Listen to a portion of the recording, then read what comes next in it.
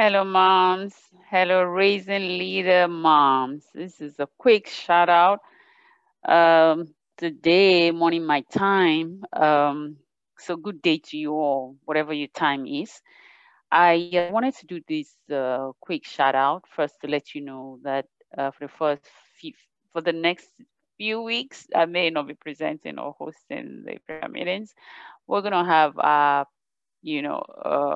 prayer warrior moms. Inner circle members in our midst that would be hosting. So continue to join them. As you know, our theme this month is new thing.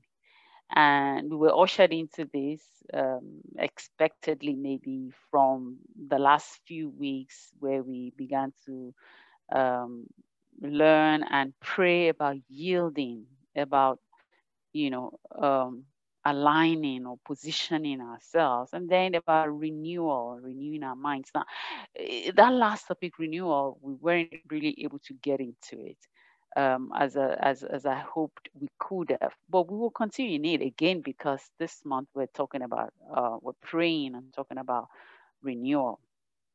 Now, when we talk about renewal, most things, or when we talk about the new thing, most times, when we quote that scripture, our mind is usually focused on the new thing that is going to happen for us.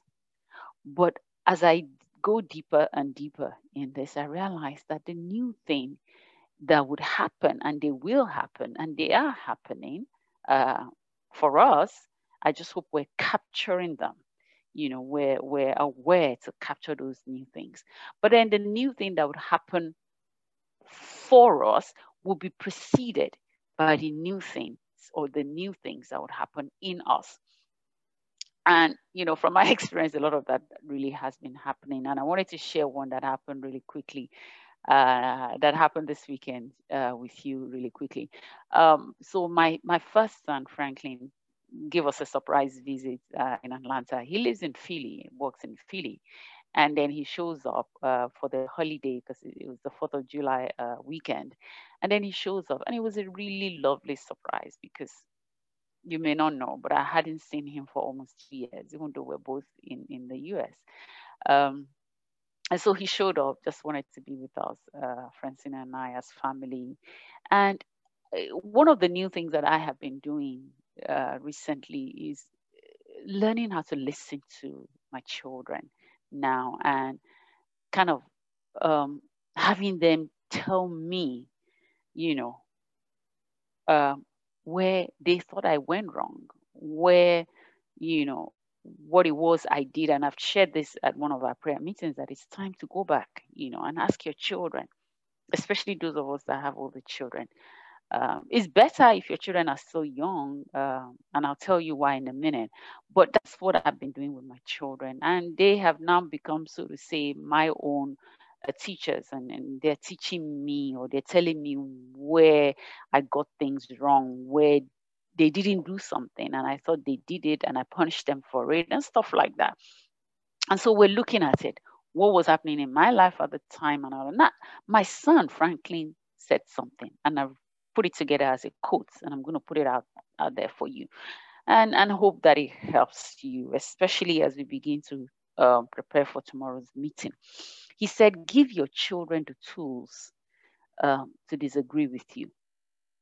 I'll start again. Give your children the tools to disagree with you, because children don't know how to disagree with their parents. And then he says, for me, he's still speaking, for me as a parent, not to give my children the tools to disagree with me assumes that I'm always right, and I'm not. And when he said that, I had to, I had to go, because it was making a lot of sense. We approach our children, we discipline our children from the perspective of the fact that we are right, and sometimes they're wrong. And so I wish someone had said this to me when I was raising my children, but the Holy Spirit had said this to me a few years ago. And I started incorporating this in the way I work with children, kind of giving them the tools, we call it negotiation, how to disagree with their parents.